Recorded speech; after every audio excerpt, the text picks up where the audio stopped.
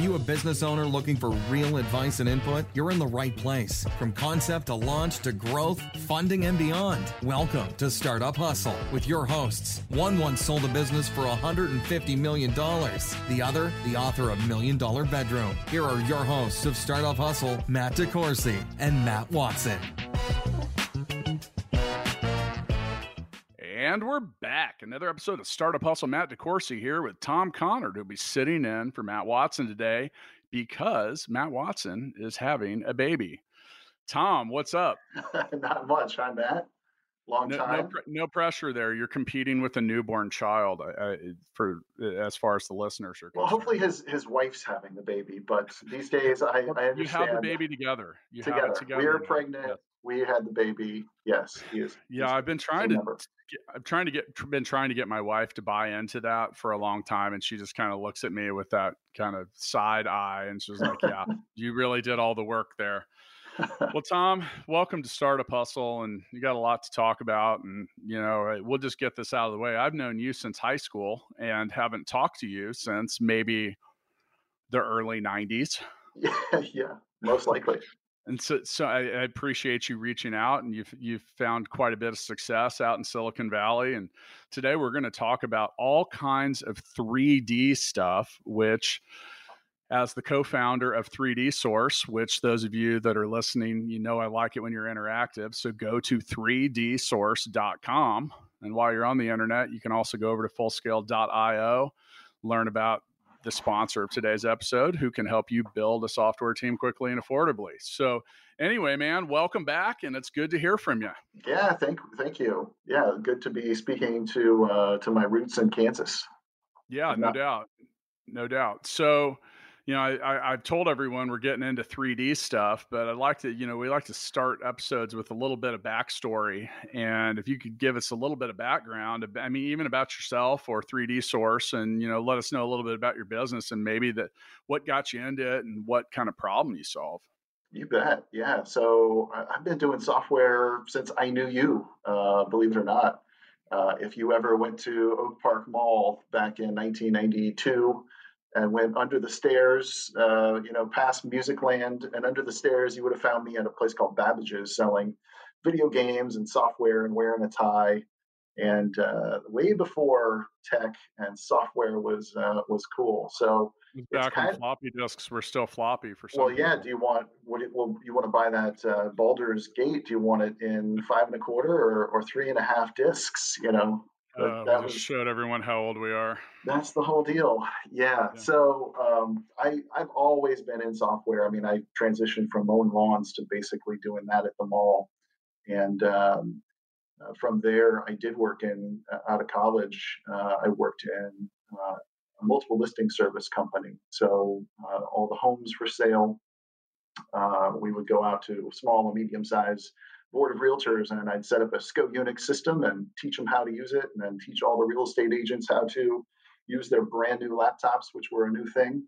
And then many of them would come up to me afterwards and say, well, that was just great, but I'm retiring because I'm not going to get into these computers and stuff. So I've seen these sort of waves of technology. And while I was traveling, I think by the time I was 25, I've been to all but 2 states in the U.S. just traveling around as a young kid out of Kansas City. I was obviously out in California quite a bit and just said, boy, there's a lot going on, and I'm in computers, and so I should take it out there. So spent time at a few startups. Some shut down completely, some got sold, and me with it. A lot of different experiences with that, and learned a ton through failures as you did. Learned to kind of trust my instincts on things, and not necessarily be impressed that someone had worked at Netscape or something like that from back in the day. Like, hey, that means something now, but it might not tomorrow, sort of stuff. So after all that, I jumped into a position at Autodesk. And actually, one of the CTOs that had been there for a long time initially hired me, and just had an awesome experience bouncing around from different divisions that were not their core product, always kind of outside on the fringe. So cloud services back when those were called ASP, application service providers and things like that. I got into the consumer group and consulting, and lots of really cool stories and things like that, but largely bringing 3D technology to places where it didn't exist. So, like maybe most notable around the time of the last financial crisis, I had a official badge and access to Starbucks headquarters in Seattle, where I was leading a team to convert them from two-dimensional floor plans for store development and store design into 3D. So they could think about that theater of when you walk in and you see the barista over the brewing machine and have that eye contact and all of that kind of stuff that Howard Schultz was very much trying to design into the stores that 3D really unlocked the power of. And building all the parts and pieces so that people could just drag and drop a 3D Starbucks store rather than thinking about drawing arcs, lines, and circles. So I've seen 3D sort of progress on the professional side, and eventually just said, well, there's a lot going on there, but what's really underserved is the capability that it brings to marketing and visualizing products. So for old guys like you and I, we remember 3D when you still had the red and the blue glasses, maybe. While we might have been kids when some of that stuff came out, obviously 3D has gone through a renaissance. It never really, it doesn't really seem to have caught on with the flat panel TV and the home use. I know some people are into that, but I mean, Yeah, I tried it at one point and I was like, I don't like wearing these goofy glasses. But the 3D that you're talking about and what you guys do at 3D Source, and once again, for those of you listening, go to 3dsource.com. You can see they got a lot of cool stuff there. You're using it in a completely different kind of way than a lot of people would at first envision 3D, which is like a screen and something popping out of it. So, right. let's talk a little bit about that evolution and like what's the difference between what you guys do and the LCD version that didn't catch on. Yeah, that's a great question. I mean, in fact, like you mentioned, I mean, people actually see 3D images every single day and have no idea that it was computer generated, right? So 3D is sort of broad. We hear CGI, right? VFX, things like that around movies and entertainment, and we're talking generally about the same thing. And Autodesk, where I used to work, is the company that makes the software that people use to create that stuff. So whether it's a Marvel special effect or a architectural building rendering, they're using the software that Autodesk makes to make those sorts of assets, right?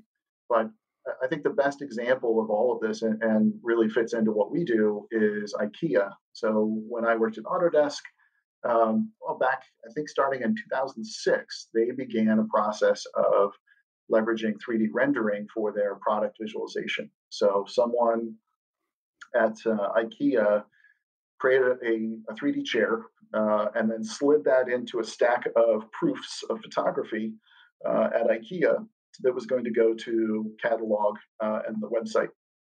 And it went by the product owner, the person signing off on the images, and they said, "Great, looks good." Right. So it passed the sort of the uncanny valley that 3D can often have. That, hey, that looks fake. That looks like a cartoon. And so off they went, and they've spent over a decade now and millions of dollars, such that when you look at an IKEA catalog or you look at an IKEA item on a website, that was not created by someone snapping a photo of an object sitting in a photo studio. That is a 3D rendering, all produced within a computer. And the advantages of doing that are multiple, right? Especially for a company as broad as them, trying to serve 64 different markets or something. They have ultimate capability of making a really consistent looking image. They don't have to set up the lights in the exact same spot every time. When they're doing a lifestyle shot like a kitchen, they can create the kitchen, put in a U.S. size dishwasher, and take a nice shot of their cabinets. But then when they want it for the Japanese market, they don't have the big wide U.S. size dishwasher. Digitally, they insert the narrow one that's more popular in Japan, maybe swap out the dish soap on the counter, and the lighting stays perfect, beaming in from the window, and you've got your shot. So massive cost savings and efficiencies. And that's the type of 3D we do is photography replacement. to gain all kinds of kind of bottom line savings, but also marketing faster, all that to get top line as well. So you guys have been doing this since 2016, which, it depends on what industry you're in. That might not sound like a long time. I would imagine for this, that's ancient. Is that true? Yeah, I mean, in some ways we're too early, and I mean we talk about COVID, but this has made sense for a lot of industries for a long time. But it's funny when you sell a product that no one knows anyone's looking at, right? I have to rely on telling that IKEA story for anyone to know that that's what they're seeing, and that perhaps even though they're in automotive filters, that they should be doing the same thing, right? Or at least understanding that space of why are we taking a photograph, and if we have a configurable product that we can make in lots of different ways, but we can't photograph it, we should be exploring this space. So, and I find this to be really interesting. I think the IKEA story was a great background because I didn't realize that. I just assumed that when I see these 3D pictures, and by the way, the one I have a sneaker problem, like shoes, Oh yeah, and the StockX app is really good at 3D renderings of shoes, and I've always enjoyed that. And I never for a moment thought that that might not be a circular picture. I mean, maybe that is, maybe it isn't, but I think overall, like that, I mean, this is the future of not only marketing, but kind of getting your shit together in a yeah, lot of ways. And I say that so loosely because, I mean, how many times have you ordered something and you're like, man, I wish I would have known it looked like that? Or I wish I would absolutely. have known that it looked like this. Now, we had a prior guest, a guy named Joel Tepley, who works for Cambrian Tech, and they do a lot of computer vision stuff. And they provide some of the technology behind paint apps to like try to, and I just never had given any consideration. He starts talking about neural networks and all this crazy stuff. And I'm like, man, I just thought you were making the wall blue. And I didn't until we recorded that episode, I didn't realize how complex a lot of this stuff was. Because overall, like you mentioned, selling computers at Babbage's and us joking about being around floppy disks when they're still floppy. Well, that world was very two dimensional. And Yeah, computers don't see things in 3D the way yeah, that we do. And I never had given much consideration to the complexity of the human mind. And, maybe that's just me not being deep enough, but I think this is really cool. Now, I didn't realize that it was like emulating the rest of an object in some sort. So now, are you guys able to take a picture and then begin to make assumptions, or do you patch them together? Or like, give us a little, like, I mean, you don't have to yeah. give us the keys to the castle, but No, no, but it's give it's me a no little secret. background. I mean, how does it work? Yeah, yeah. Um, to produce a really good 3D model, there's a few different approaches, but really the best one is through a 3D artist. So somebody who Okay. understands the software, and like I said, it's literally the same software that people are using to create video games and visual effects for Hollywood. And so that's why we can make it look perfect. So typically, what we do, we work off a photo if we have dimensions, but a lot of times we'll take CAD, right? So 3D, when I worked at Autodesk, there's maturity that has sort of spread in adoption of 3D technology along different industry segments. So automotive and aerospace, well, they had CAD long before personal computers, right? And so what PCs did, and even Autodesk with AutoCAD, was democratize that for a lot of people. And then now everyone could do AutoCAD. But then over time, that evolved to three-dimensional design. So now in architecture, if you're designing a commercial building, it's done in something called Revit. In the US, they have a ton of market share. If you're designing a computer mouse, you might be using a competing product, but you're probably designing it in 3D and doing rapid prototyping, and 3D printing even actually existed a long time ago. So those technologies essentially are now just becoming mainstream, and you can have a startup and you can design your product in 3D, and now obviously rapid prototype. But it's that design file, that 3D design file that we'll take, whether it's a high chair, a stroller, and it's designed in 3D. The dimensions are perfect from every angle, but those applications don't really show reflections and surfaces and stitching and things like that very well. So what we do most of the time with the best success is just take those assets and repurpose them into the visual platform like 3D Studio Max or Maya or these platforms that are meant for really stunning visuals. And then we either shoot virtual photons at them, which basically create a render like a still frame, or we can put it into a game engine sort of thing and allow for a greater amount of interactivity. Yeah, that was the thing that I found so interesting in that computer vision episode that we did was, and Joel, he kind of opened my eyes to that. He said, well, look, if you look at your wall, there's actually like 10 different shades, and it just depends. Like, it's where does the light hit it? It's darker up in the corners. And those are the things that, now, once again, man, I go to 3dsource.com. I'm looking at your demos right now while you're talking. I'm sorry, I should be paying Yeah, attention, but well, I'll give you this the is really cool stuff. I'll give you the secret page. I'm designing a stroller right now. Yeah. And I figured with Matt Watson having a baby right now, this might be a worthwhile task. But Yeah, no, this is really cool. So back to your business and the model with this. All right, so let's just say I'm a retailer and I have a 200 asset catalog. How do I go? Like, how does this work? Like, so you mentioned that you use a designer, but I'm assuming that some of this is proprietary technology, or is this about the steps or the templates it's or all of the above, and 3D is a medium. And so people can try it and fail, just like trying to paint your own sign for your business, hiring an expert versus doing it yourself. So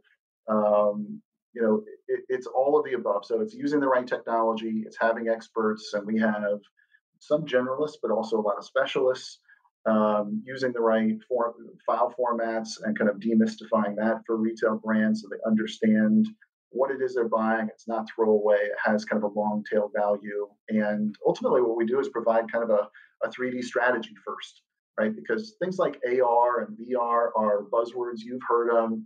You've probably tried it. And for entertainment and for certain space planning tools, they're pretty interesting. But for selling a product, not so much. And yet, if you're a retailer, you're going to get hounded with all kinds of people saying, do AR, do VR. And we don't know that that's the best approach yet. So what we do is say, let's build a 3D strategy. Let's figure out how you leverage 3D internally. And it's typically just going and finding all of their CAD models and putting great materials on them that refract light properly when you shoot virtual photons at them, and then figure out an interactive experience. Hang on. What's a virtual proton? Oh, a photon. So light. Photon. Yeah. Photon. Yeah. Oh boy. What is that? Well, so rendering, right? You look at Pixar. Okay. Pixar. It's basically that movie exists in a computer over the bay from me in Emeryville. Any Pixar movie. And then they send it to what's called a render farm, and it basically takes all of that computer code that the artist had spent time on and shoots these virtual photons from a virtual camera to the virtual model, and it hits that and says, okay, what does the code of this model say I should do with this light? What color should I turn that pixel? Right? Is it a reflection? Is it bouncing back a color? Right? So that's 3D rendering in a nutshell, but they're doing it thousands or billions of times for every single pixel of a Pixar frame, right? And we're doing the same thing. We're just doing it on a small scale for someone's product, but that is how you get photorealism. That's how you get like that variation, like you said, that if you look at, there's a good example online from a guy who talks about photorealism. You pull out like a chocolate bar from the wrapper, and you think it's brown. Well, it's got ice on it that's reflecting the light. It's blue, it's purple, it's got all kinds of different things on it, and that's realism. Humans are really good at looking at that and saying it's not real, so much so that Pixar films are typically stylized to not look like realism because you get that effect of something called the uncanny valley. Have you heard of that before? I have not. I'm So way the out of my depth here today, Tom. no, the uncanny valley is this biological thing that happens when you look at. You probably saw like the last Star Wars where they simulated Luke and Leia as young Jedi after the I guess Return of the Jedi, and you look at that, you're like, it doesn't look real.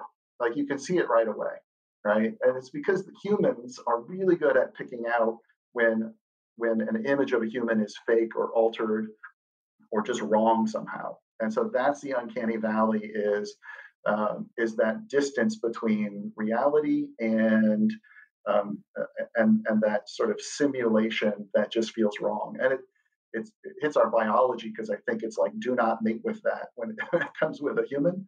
So that's sort of a fascinating sidetrack. But for anything else, a car, a sofa, a high chair, we can reach complete photorealism, and you will not know the difference, right? So, but it all happens through this process of building a model and then either putting it in a game engine or throwing those virtual photons called rendering at it to produce an image and take it from there. Okay, so now back to my fake retail store Yeah, with my 200 asset catalog, and I've called 3D Source, and I'm like, Tom, I need to get this stuff online. People keep ordering my products, but because they don't get an idea of what they look like, they keep sending them back. I'm assuming that's one of the problems that you solve for retailers is absolutely. helping people get a better idea of what they're getting. And like I said, the only thing I have to reference this from was paint and mentioning like because it'll look different and look at your own wall right now, like if there's a shadow on it, it looks dark. If there's light on it, it looks light. And so maybe I don't get that full idea of what it looks like. What other kinds of now, if you've listened to the podcast long enough, you've also heard me say that you got to look like you're in the business of doing whatever it is it's you say you do. So if you're selling a product and you have shitty photographs, well, you shouldn't be too surprised when they don't sell well. So I'm assuming that this will help increase sales. It could also cut down on returns. What are some other things that you'll help my store do? Yeah, so I mean, those are the two main ones, right? You help your sales. Somebody buys more confidently, um, reduce returns, right, which is very very costly. Um, yeah, I think in terms of conversion rates, we rarely see anything less than double digit conversion lifts when somebody does a 3D configurator because it's fun. I mean, people also engagement, people spend 16, 20 minutes just playing with it, just like you're doing. And now you're thinking about buying a baby stroller. I mean, they're fun to No, play with. I've moved on. I'm designing a laundry room now, and this one Oh, looks very way nice. nicer than my own. So I might have to build a new house to go with. My 8-year-old son Quinn has been designing things like that since he was 5 years old. So part of what we're also doing is making the user interfaces just dead simple, so that literally a child can do it. And that's a big barrier as well, right? Salespeople, consumers. It's really easy to make software that you pack another button in the top and add another section to your YouTube training that hopefully someone watches. It's really hard to make software that's intuitive and really, Right. especially for a sales process, it's walk up, start interacting like you're doing, and also be impressed with the visuals. So, Okay. yeah, So so you're going to help me sell more. You're going to hopefully reduce my marketing costs because I'm going to have a higher conversion rate. Now, does 3D Source, and for those listening, go to 3dsource.com, check it out. It's really cool stuff. Do you also are you also going to does your tech integrate into my website? So am I also like getting the turnkey stuff that's going to make my demos on my site look as cool as they look at 3dsource.com? yeah, you bet. So there's examples on there of a handbag company.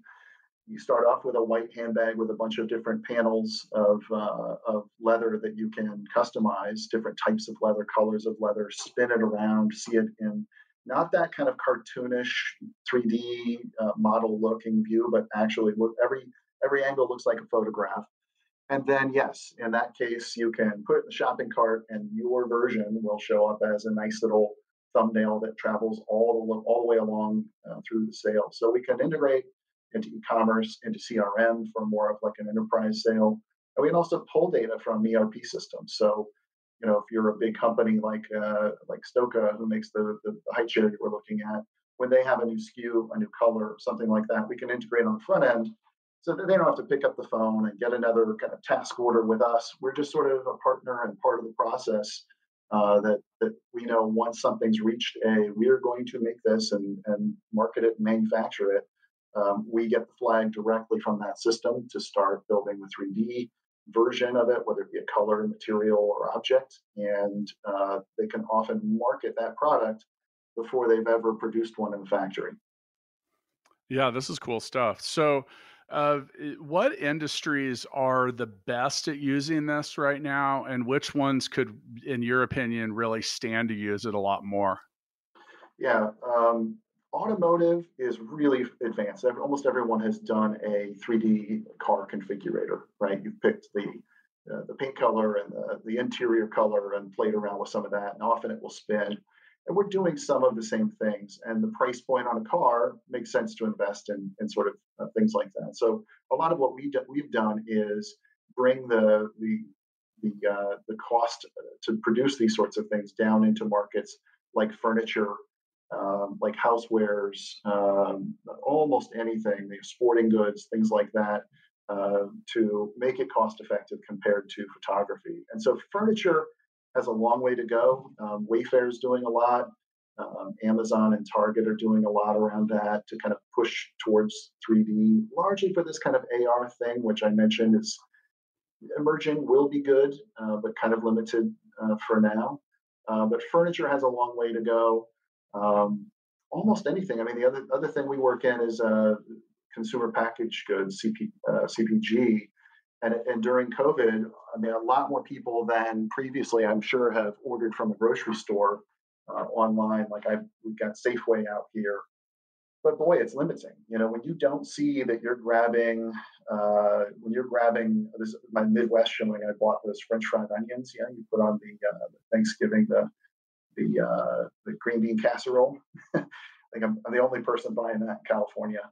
But I bought one of those online on Safeway, and I had no idea the size. So I got this tiny little thing of it, and because I just saw a picture and I didn't have the relative size of it standing in front of me on a shelf or next to other sizes, right? So this is another example of where we can help out by visualizing other sizes, or have a soda can or a milk jug right behind it that's sort of just representational, and elevate those experiences so that, again, intuitively, there's not a button to press, but you just look at that image, you say, okay, I get the sense of what I'm buying here. And it's a lot of psychology, right? It's a lot of like, how do we get someone thinking about, visualizing what that product is, and also doing things like visualizing how it might look in my space. So like your laundry configurator, getting it to look, catalog images are great, but there's often many things that are not like the space that you're thinking about putting it in. So what if you could just, with one finger, tap around, change the wall color, change the rug, change the wood of the molding to dark or light, and match it and get it closer? Well, psychologically, you're getting someone closer to visualizing your product in their space, and that accelerates sales. You don't have to do a whole psychological study to see how impactful that would be. So that's what it's about. It ends up being psychology. One of our regular guests, Andrew Morgans, who runs an Amazon brand accelerator, is, we've spent so much time talking about, like one of the things that they get a lot of new clients that come in, and he'll tell a client, he'll say, we got to redo all of your product images. They're like, why? They're great. And they're terrible. They're like really terrible, or they'll have two of them. And, like I look at the soundboard that my microphone is plugged into. I wanted to buy a different one, but it didn't have a picture of all the different angles, and I needed to see what the back looked like. And I ended up buying the one that I have now, which works just fine and is great. But I literally was ready to buy a different product, but because I couldn't see the back of it, I was like, shit, I didn't know. Before I have it, I hate returning things. I literally have a room full of shit that I that I bought that I didn't like, didn't want, didn't need, or something happened. And I just suck at returning stuff. It's kind of a joke around my house, but that's me. So when I saw the back of it, I needed to see it had the specific type of USB output, and it made a huge difference for me. Now, when I look at your site and I see that these images and this stuff is in 8K, and if we know that half of people on the web are now buying stuff through mobile phones, is that a challenge? No, no, because I mean, mobile phones are 8K, and part of ours is you can zoom in, right? So Okay. our images, we can put an 8K image up there, and you can zoom in and see all of that data. So 3D is a perfect solution for that because people need to see all of those different angles. They want to see what's on the back. The big retailers need to up their game. They're aware of this, and they're actually pushing to 3D.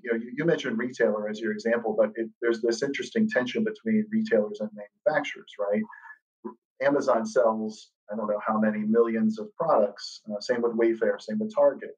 Well, what they love and what they're moving towards, and they've been somewhat public about this, is they've built a consortium to say, hey, manufacturer, we're going to stop asking you for photos for your product page that you're selling, where you're selling your product. We're going to ask for a 3D model, and here are the specifications on it, and so that we can create an experience that when a consumer scrolls through the page of products from different brands, it looks completely consistent, right? So that's one of the goals they have. I mean, just compare, even Amazon or eBay or something like that to Target or Restoration Hardware, right, where everything has been dialed in perfectly. But then, to your point, being able to spin it around, zoom in, and really get a feel and an understanding for that product is critically important. And we're all seeing that 3 images at 500K, 500 by 500K resolution is just not enough to understand what is what. So is that the hardest thing with all this is the consistency? Like you mentioned, like having, this battle between the manufacturer and the retailer, which seems weird because I used to work for Roland, world's Mm, largest maker of electronic musical instruments, and they were really adamant about. They had all kinds of pictures. It was always done real well, and we provided those to all of our distributors and dealers. And that was also a long time ago.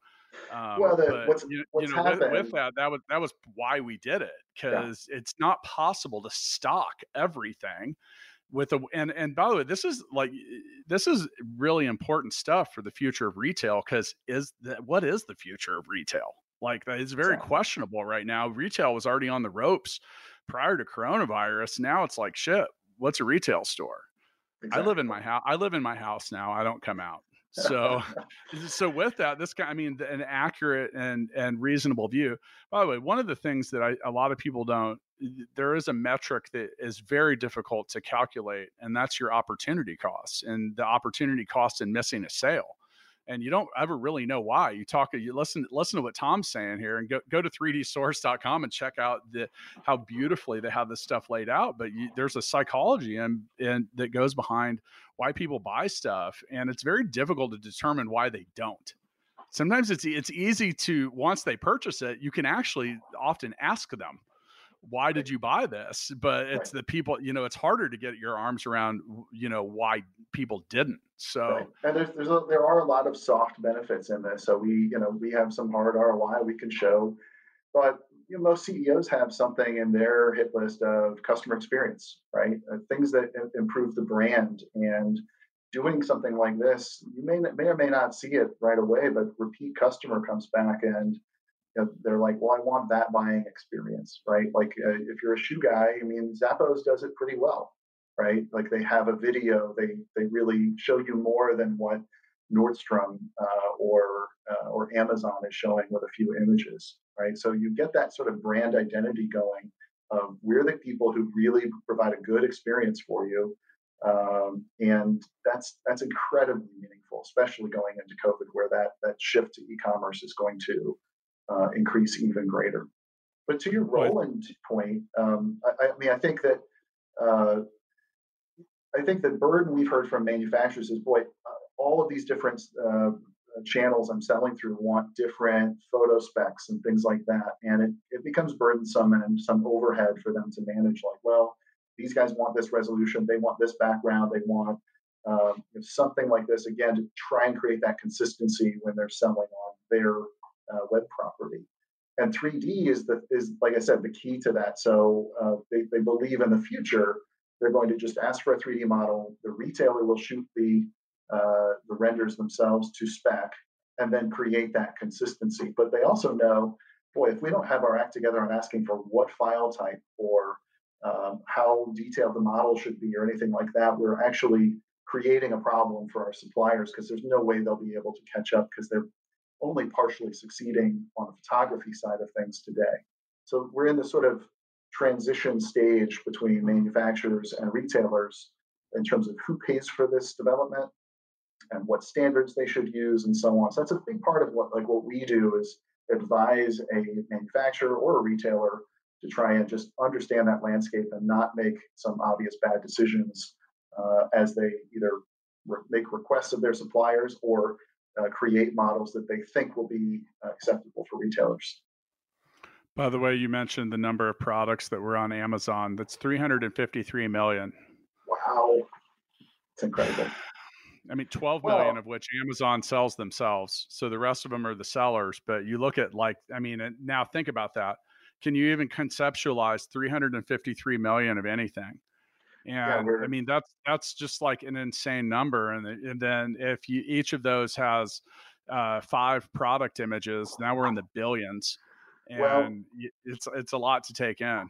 It is, but this is actually the world that I live in because that high chair, I'd have to run the numbers, but that high chair alone, I don't know if it gets into the millions, but it's in something in the order of 400,000 or 500,000 different unique SKUs, right? Because when you say you can have all these accessories, wood grain, wood types, colors, then the accessories on it. Accessories come in different colors. The upholstery accessories can swap out different colors. It's a multiplication, right? It's exponential sort of multiplication to come up with how many unique variations there are. And so, we have products or at least scenes that are in the trillions of possible combinations that you could come up with. But that's who a manufacturer wants to be, is say, look, we want to make it fit you. Right. So, and we offer these things, but how in the hell we cannot possibly manufacture all these options and photograph, even 1% of that. Right. It makes no sense. So 3D is the obvious choice on things that are configurable, cars, high chairs, things with lots of different options. But even if it doesn't change, I mean, every company is going to have a 3D model library of their individual product SKUs within the next few years, guaranteed, because if they haven't just clued in that it saves money in photography and marketing and creating some quick social media content, things like that, someone else that they're selling through will ask for it. Well, that's the challenge that retailers and manufacturers share, is what to stock, what to build, how many to build of them. And, it's just like, it doesn't matter who you are, what you manufacture, you're going to be wrong in certain times. And, on the flip side of that, it's sometimes difficult to make things and get them to people within the time frames that they expect them. So, that's kind of an interesting challenge. All right. So once again with us today, we have Tom Conard, co-founder of 3D Source out in the Valley. So San Francisco, yeah. Yeah, I haven't. It's been about 6 months since I've been out there. I'm not sure when they'll let me get back. I might have to look at a 3D rendering or something like that. And maybe we'll do TechCrunch this year, just in a rendered fashion. Fantastic. Well, save me a little time, effort, and energy. I'd happily be probably money. Physical or virtual host for that, for sure. So, as we kind of round out this episode of Startup Hustle, was once again brought to you by Fullscale.io, helping you build a software development team quickly and affordably.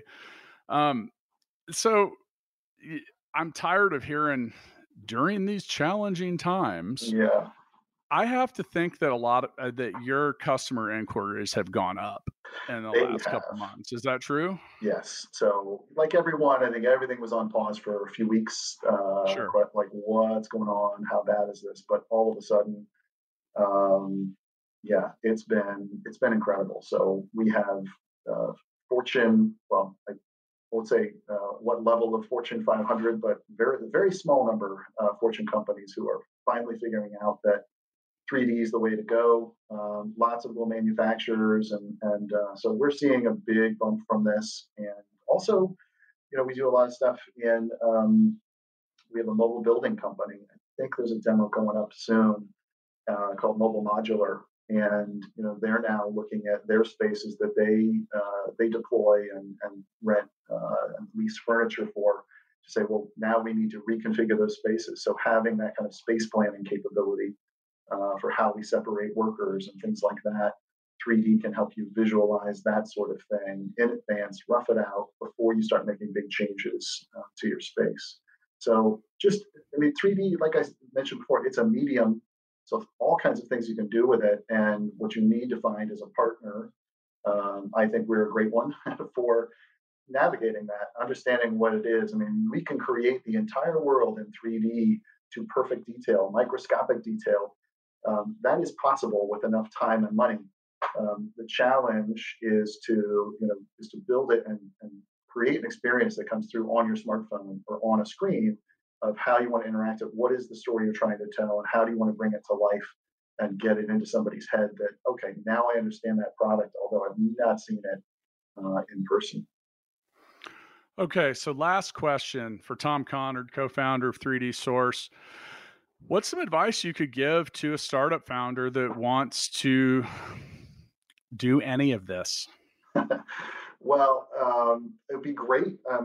We love when other companies are in this space. I think we spend a lot of time, maybe too much time, educating people on 3D. And I appreciate the time here today to spread the word and get it out there. But there's going to be a gap in the type of people who can create this stuff. So if you're listening to this and you're like, what's a good market to get into? If you're living somewhere where the cost of living is not excessive and you have a knack for developing 3D models or textures or any of that, that is going to be a job that will exist for a long time. Organizing those people, project managing those people, that's an excellent role and a needed role that we'll continue to add and grow. And if you're a manufacturer or retailer, get some advice, learn about the space before you think we need an AR tool. We need to put our products in AR or VR. We're delving into things like virtual photography so that once you have these 3D models, a marketing person can do something with it and pull it up on screen, rotate it, get an 8K shot on demand for social media content, other things, without having to fire up a photo studio. And we were building that. We've got a version of it running now. But it's even more valuable now, where photo studios and human contact and all of that are less accessible. So other than that, I think the broader thing, like career-wise, going back to my time at Autodesk, is if you're in a big company and I think you see the gaps that it's not the right fit. Autodesk makes software that people use to create stuff. So it will never be a good fit for them to provide directly what we provide. But you see those sort of opportunities within certain roles. And in my case, what I did was say, I think I know enough about it, and I am an expert in it, and the market needs it. And we dove in with that knowledge and just be confident in identifying those gaps and see what you can do and build from it, whether it's in 3D or anything. Once again with us today, Tom Conard, co-founder of 3D Source. You can find more info about 3D Source at 3dsource.com. I'm going to close this episode by saying, look, if you sell a product, you need to get this kind of stuff moving, because this is the norm. It's going to be, and there's really no way around it. And kind of like Tom said, there's a little bit you got to kind of wrap your arms around some of this. We've talked a lot in the past about buy versus build. This is not something you want to buy this, not try to build it yourself. This is the kind of stuff that is really, kind of like I said, we said earlier, the future of retail, manufacturing, home building, and a lot of different stuff. I just see like there's really kind of unlimited applications for this kind of stuff. But overall, it's like I mean, you're going to get to the point, if you're not doing this, then you're the dinosaur, you're Kmart, you're JCPenney, or whoever's going out of business right now, you know. And I've heard people say, they're like, man, where did Amazon come from? I'm like, 20 years of hard work.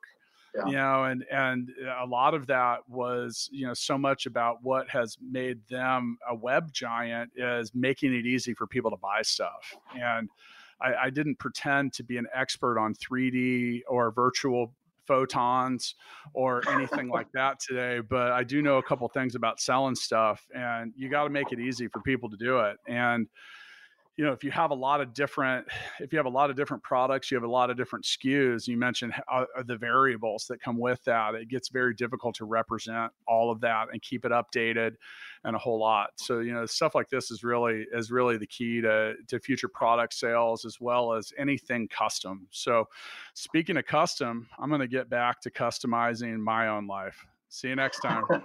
Thanks so much for listening to this episode of Startup Hustle with Matt DeCoursey and Matt Watson. For more great content and to stay up to date, visit startuphustle.xyz. And if you enjoyed today's episode, please rate and subscribe, and we'll catch you next time on Startup Hustle.